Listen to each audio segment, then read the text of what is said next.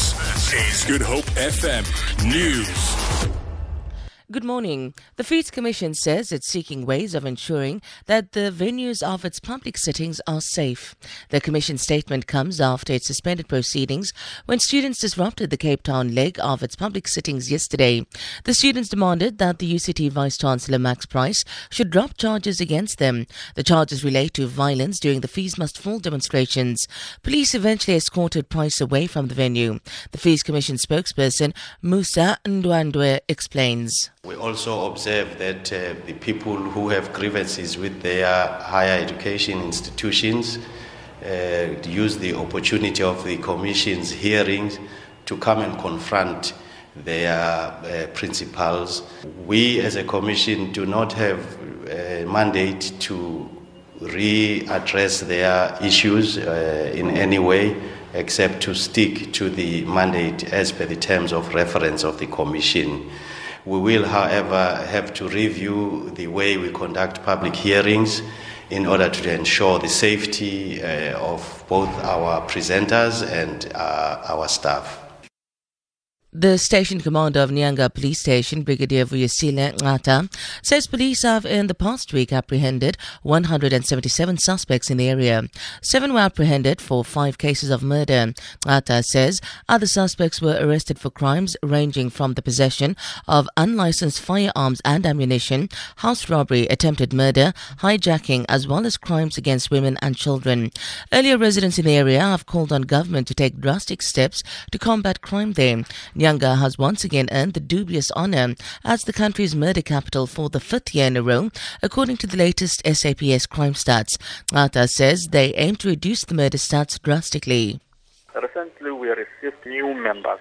They are coming from the college, and the purpose of them being deployed in our area is, one, to increase visibility and also to be as operational as possible, meaning that these places of drug or the shipping where firearms are kept, now we are more capacitated. We have already seen the results of these numbers to my station.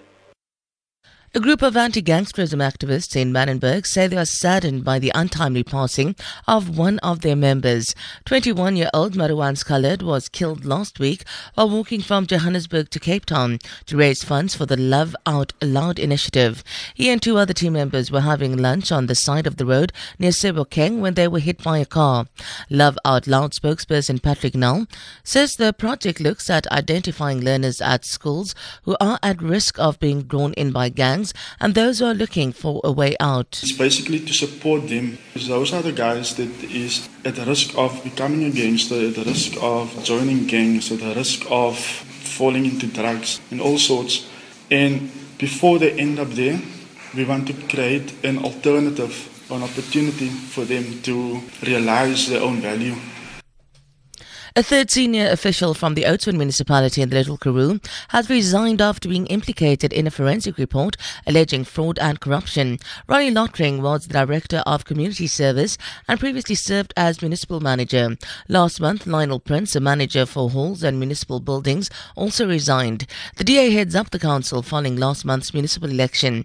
The party also won the 2011 election, but the ANC refused to relinquish its position. Municipal spokesperson Ntobeko Mahmoe. The Director for Community Services at Oudtshoorn Municipality has resigned with immediate effect. This is after mutual agreement has been reached between the 2 parties. Mr. Lottering has received a notice of 3 months with immediate effect. He is not required to work during the notice period. The 2 parties furthermore agreed that the contents of this agreement remains confidential. For Good Hope FM News, I'm Sandra Rosenberg.